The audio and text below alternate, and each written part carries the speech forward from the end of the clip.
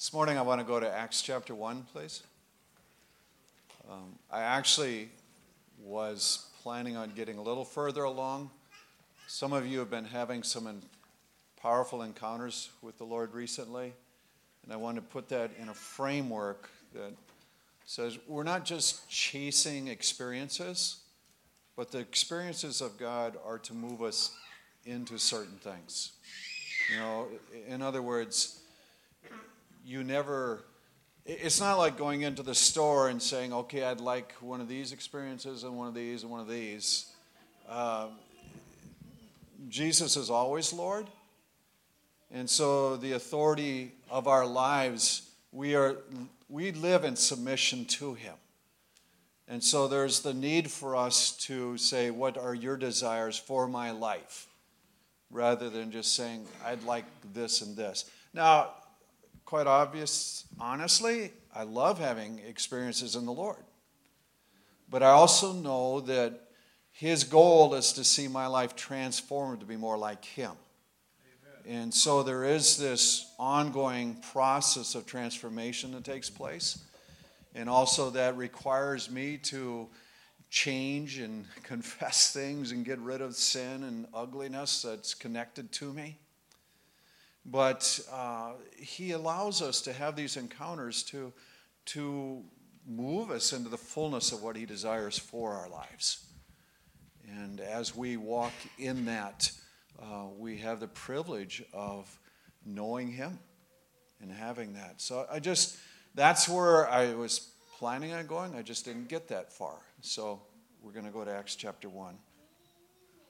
He says, in my former book, Theophilus, I wrote about all that Jesus began to do and teach. So this is Luke writing, and the book of Luke was the first one. Now here's the second one. And he says, Jesus, before He was taken up into heaven, giving instructions to the Holy Spirit, to the apostles He had chosen. After His suffering, He presented Himself to them and gave many convincing proofs that He was alive. He appeared to them over a period of 40 days and spoke about the kingdom of God. So Jesus has risen from the dead. He has convinced them that He's alive. But He talks to them about the kingdom and what lays ahead and what's involved and continues to instruct their lives. He says He's with them for 40 days. That's important for us to note because on the day of Pentecost, they're going to have this encounter, but it also means that after He's gone, they have about 10 days of waiting, praying, seeking God. And I just throw this out to you that even when you're pursuing and chasing God, it doesn't necessarily happen the instant that you pray. And even as they know there's something coming, we often get in this mindset, I need to make a decision right now because otherwise I'll have to waste half the day thinking about this. And you can't just force God's hand. He's Lord. He is the one that sets the agenda. And so He carries things out and speaks on His timetable as well. And part of our adventure in Him is learning how to embrace that and walk in that. And so just that note that there was a span of time. Now, on one occasion while He's eating with them, He gave this command, do not leave Jerusalem, but wait for the gift my Father has promised. So again, He tells them, this is what you can anticipate, but I want you to just stay and prepare your hearts for this. Wait. Seek Him. He says, for John baptized with water, but in a few days you will be baptized with the Holy Spirit. Now, going back to the ministry of John, remember, he called people to repentance. He called them to renounce their sins. But Jesus is making this declaration. There's a dynamic of the Holy Spirit that you're unfamiliar with to this point. So they have walked through the teaching of Jesus. They've participated in His kingdom instruction. They have participated in baptism. They have renounced their sin. But there's still this awareness that He intends to do a work in their lives that they have yet to see. He goes, and out of Luke, there was a baptism of repentance for the forgiveness of sins. And then it goes on in this passage. It says, as it is written in the book of the words of Isaiah, a voice of one calling in the wilderness, prepare the way for the Lord, make straight paths for him.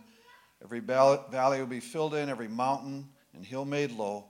The crooked roads shall become straight, the rough ways smooth, and all people will see God's salvation. So that was John's message. There is salvation coming from the Lord.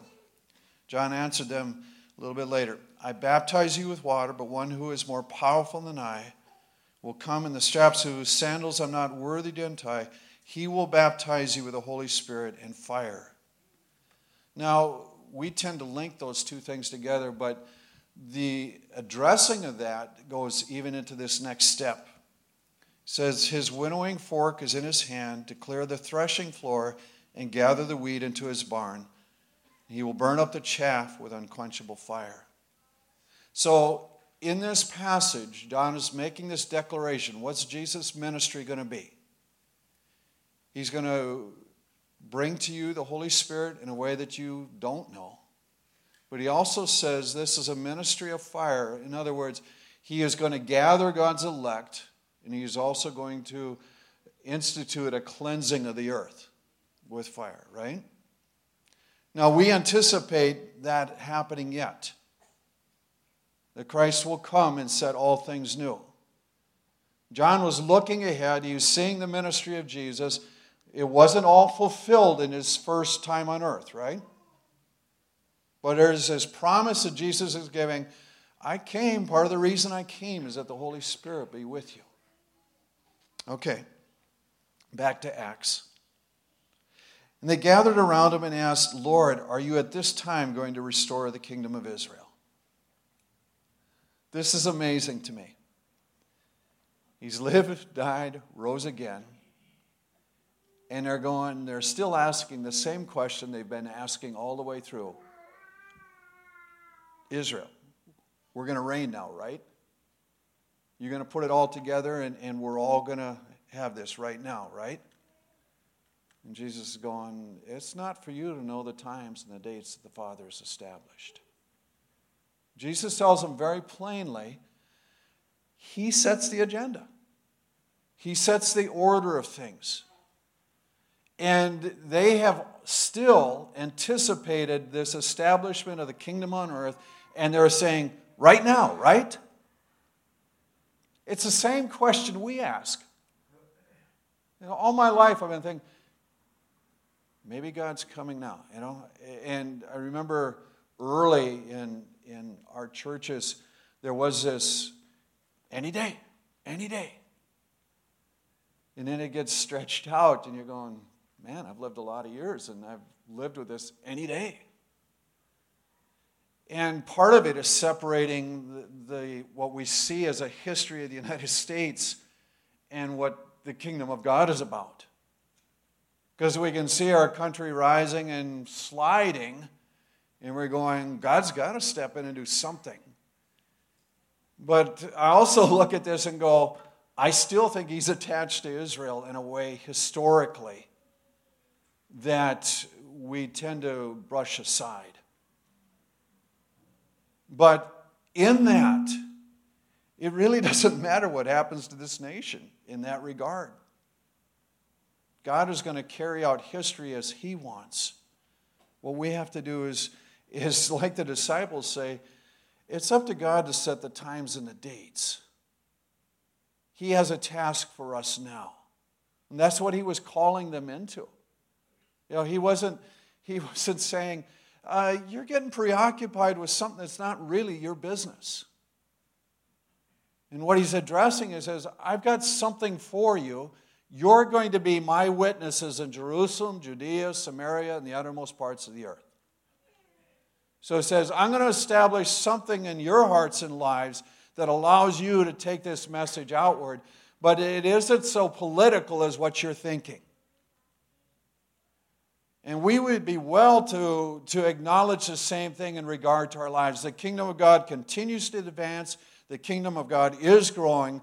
We want to participate in that, and we want all that he has for us, but to just push that into the political arena is a foolishness on our part. And if we're trying to pull all the experiences of God for just today, so it's like shopping and saying, okay, let's make it all happen now. Are you going to establish the kingdom now? Do we get to have it all right now? I want all your experiences right now. There's an antsiness because of our own mortality, where we recognize this thing goes longer than what I wanted, goes longer than I anticipated. I may well die before he returns. And we're going, I want it now. We've been doing the same thing since we were kids, right? When are we going to eat? When are we going to go to the park? When are we going to, and there's that awareness of our limited time, so to speak. And yet, it's challenged by a God who says, I've got things from beginning to end. And I have my own timetable. But you get to participate with me rather than set the course of things. That works in family life too, by the way, for you parents. You'll get supper when I decide it's time to eat. We'll go to the park when I say it's time. Because you can't just be driven by that, right? So there's this the awareness of we submit to our parents, but in the same way, we learn a submission to the Lord that says his timing's better than ours because he sees it better than us. And he understands all things. Okay. So that goes on, and he said he was taken up before their very eyes in a cloud. And you have these angelic witnesses, and they say, why do you stand looking in the sky? He's been taken up to heaven, but will come back in the same way that you've seen him go. So even in that, there's this promise, we shall see Christ coming in the clouds. And that's one of the truths that the church held on to and acknowledged and saying, he's coming back, we just don't know when. But it's been promised to us, it was spoken of by the Lord, and even in this angelic witness, there's this declaration, just as he went up, he's going to come back. Great wonder. Okay, they went back to Jerusalem. They went upstairs to the room where they were staying. And it lists the number of people, including the apostles and Jesus' brothers and mother and others. And it says they joined constantly in prayer. And it says in those days, Peter stood up among the believers, numbering about 120. So, there's a large group. They're pursuing God. They're doing this for days. They're waiting. And there's a value to just understanding, the humanity of who they are has come out of this passage, right? They think it's got to happen right now. They know it isn't. They see him taken into heaven. They go back. They're praying. They're not really sure what's next. But they know they have orders at least to wait. That much they know. And so for the next 10 days, they're just waiting. I look at that and I'm going, I don't like to wait, and I don't like to read about waiting. And when I pray, I want that answer instantly. And I'm tempted to manufacture it when it doesn't come. Well, I think he told me this. Let's go. And yet there is this connect with the Lord that moves us to develop patience and perseverance. A couple other things happen out of this passage that catch my attention. Now, Peter addresses the thing of Judas, who had it says he bought a field, fell headlong, his body burst open, his intestines spilled out. Gruesome picture. let's take a little aside for just a second.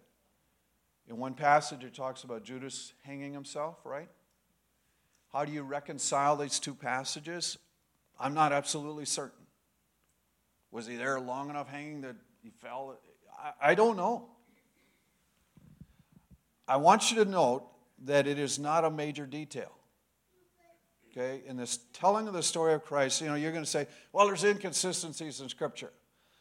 I'm not convinced of that. I can find ways of reconciling this, but what I want you to note, it has nothing to do with like life, death, and resurrection of Christ. This is a detail connected to Judas, right? So let's keep it in perspective. When you're dealing with those who are going to throw these bombs out at you, say, what details are you talking about? And what significance to this story do they have? The truth is, Judas died, right? They all know that story. What I look at is, when the New Testament writers are writing this, they're aware of everyone around and aware of those who are going to be reading it, and they're apparently not too bothered by the writing. So I'm not going to get too uptight over this either. And that's part of my approach in some things like this. I'm not going to deny that it reads slightly different, but I also feel that the apostles are going, this story's fine.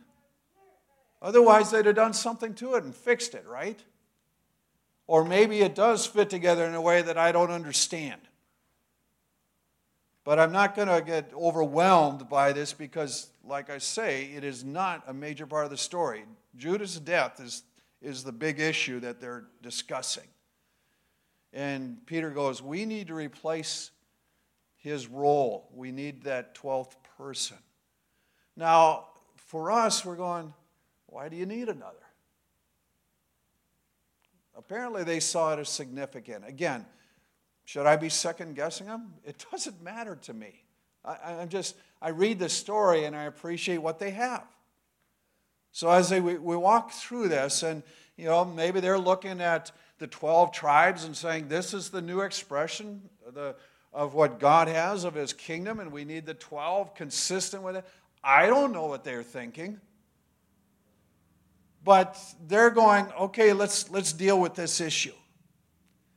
And so they pick out two who have been with Jesus from the beginning. They say, from the time of the baptism through the resurrection, we need somebody that's been around all that time. Now, here's an interesting thing. We talk about the 12 and say, yeah, they traveled with him.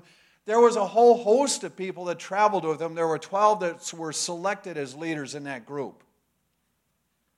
But they were able to pick out two. They said, yeah, you were here with the baptism. You were here, let's pick one of these two.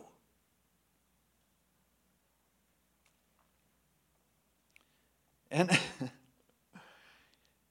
Peter, in looking at this, says, we need to fulfill the Scripture. And he goes back to the Scripture. And again, this speaks of how they deal with life issues.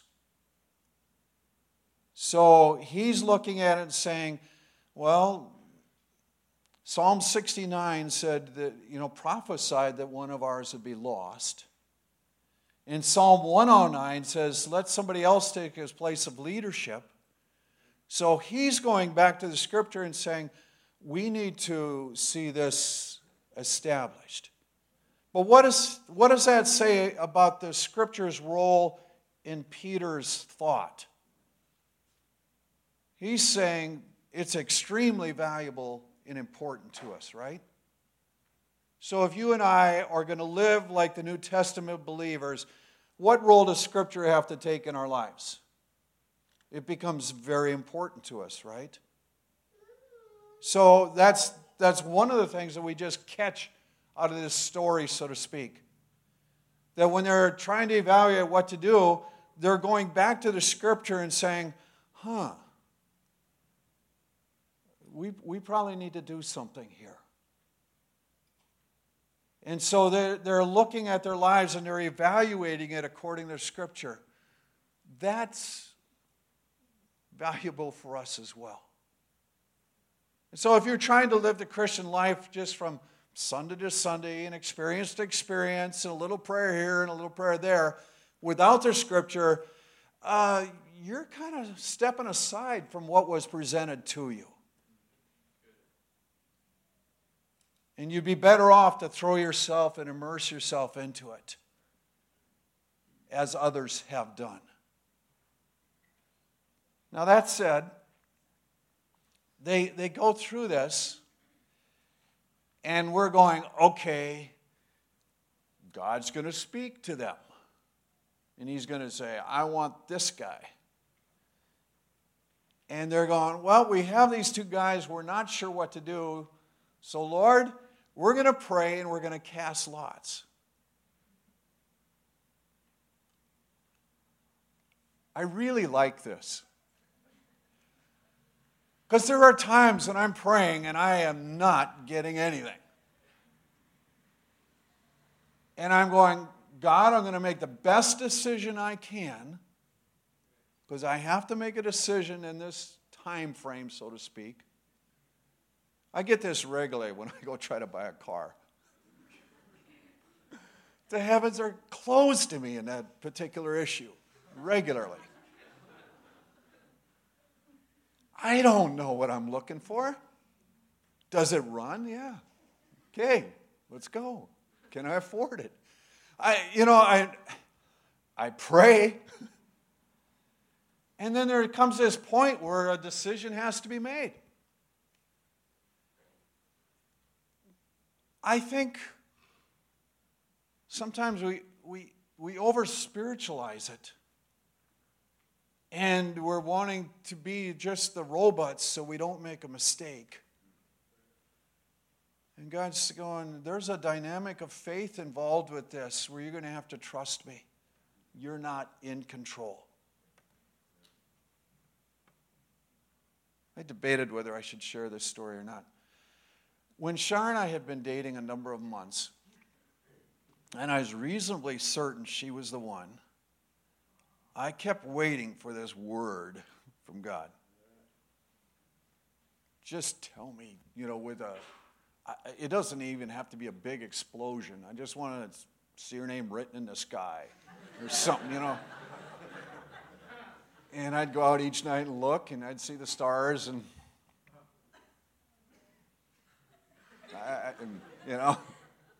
too much fog. I don't know, it just... And for me, I finally came to the conclusion that at times I can be such a control freak that God was saying, I'm not giving it to you this way. You don't get to call it.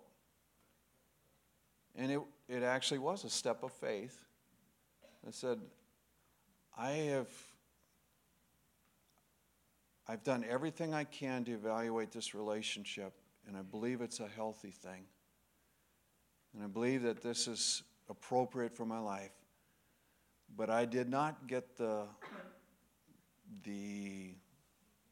loud do this that I was hoping for. And I made a decision saying, I think God's in this. This is a step of faith for me. Well, now I can look back and say, that was a good decision, and the Lord was in it, and, there have been days when I've wondered, of course.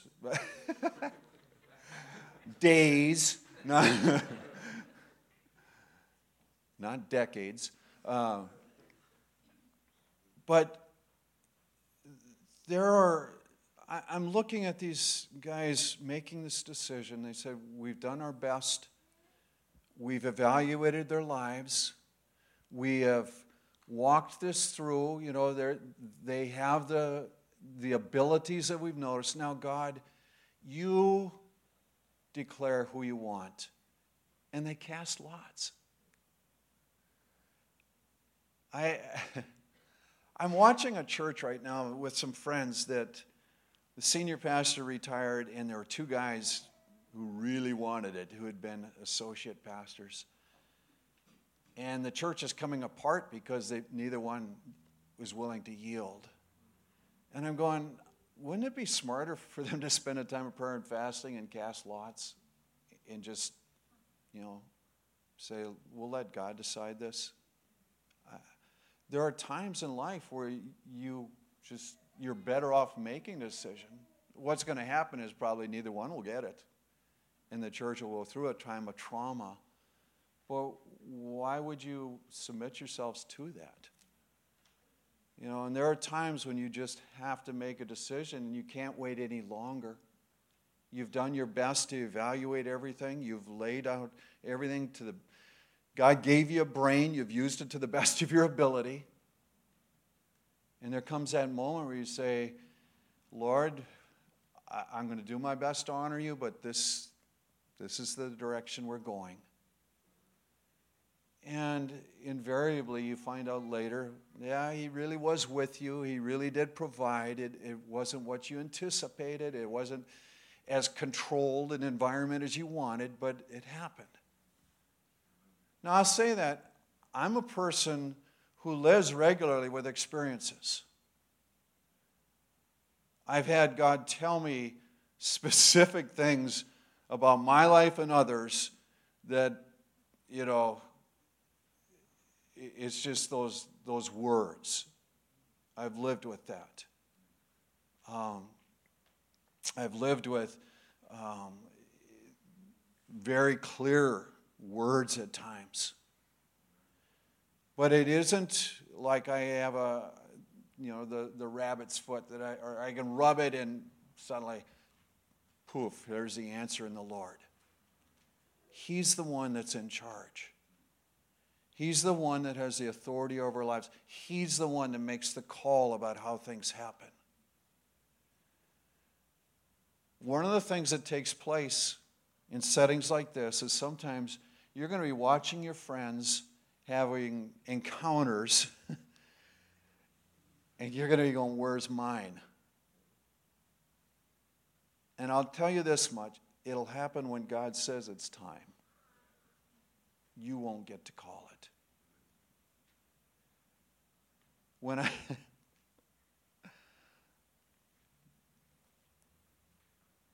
I used to go to youth camp and kids were having powerful experiences and they're speaking in tongues, and one of my friends got sign language, and she was doing signs that actually were signs, I go, I'm hungry. That's about all I know. That's all she knew beforehand, but she was speaking in signs. And there are those that are able to interpret it. And I'm going, God, I'm seeking you. I'm trying to do right. Here I am crying, and I don't like it. And that's all I get. I'm not speaking in tongues. I'm not, not falling. Nothing's happening. And I've been one of those guys who stands in the whole line, and I'm the only one standing at the end. There's a humiliation with that you really don't want in that moment. God, I'm so willing to fall down. If I fall down without power from you, I'm going to feel like a hypocrite. I am not doing this except for you.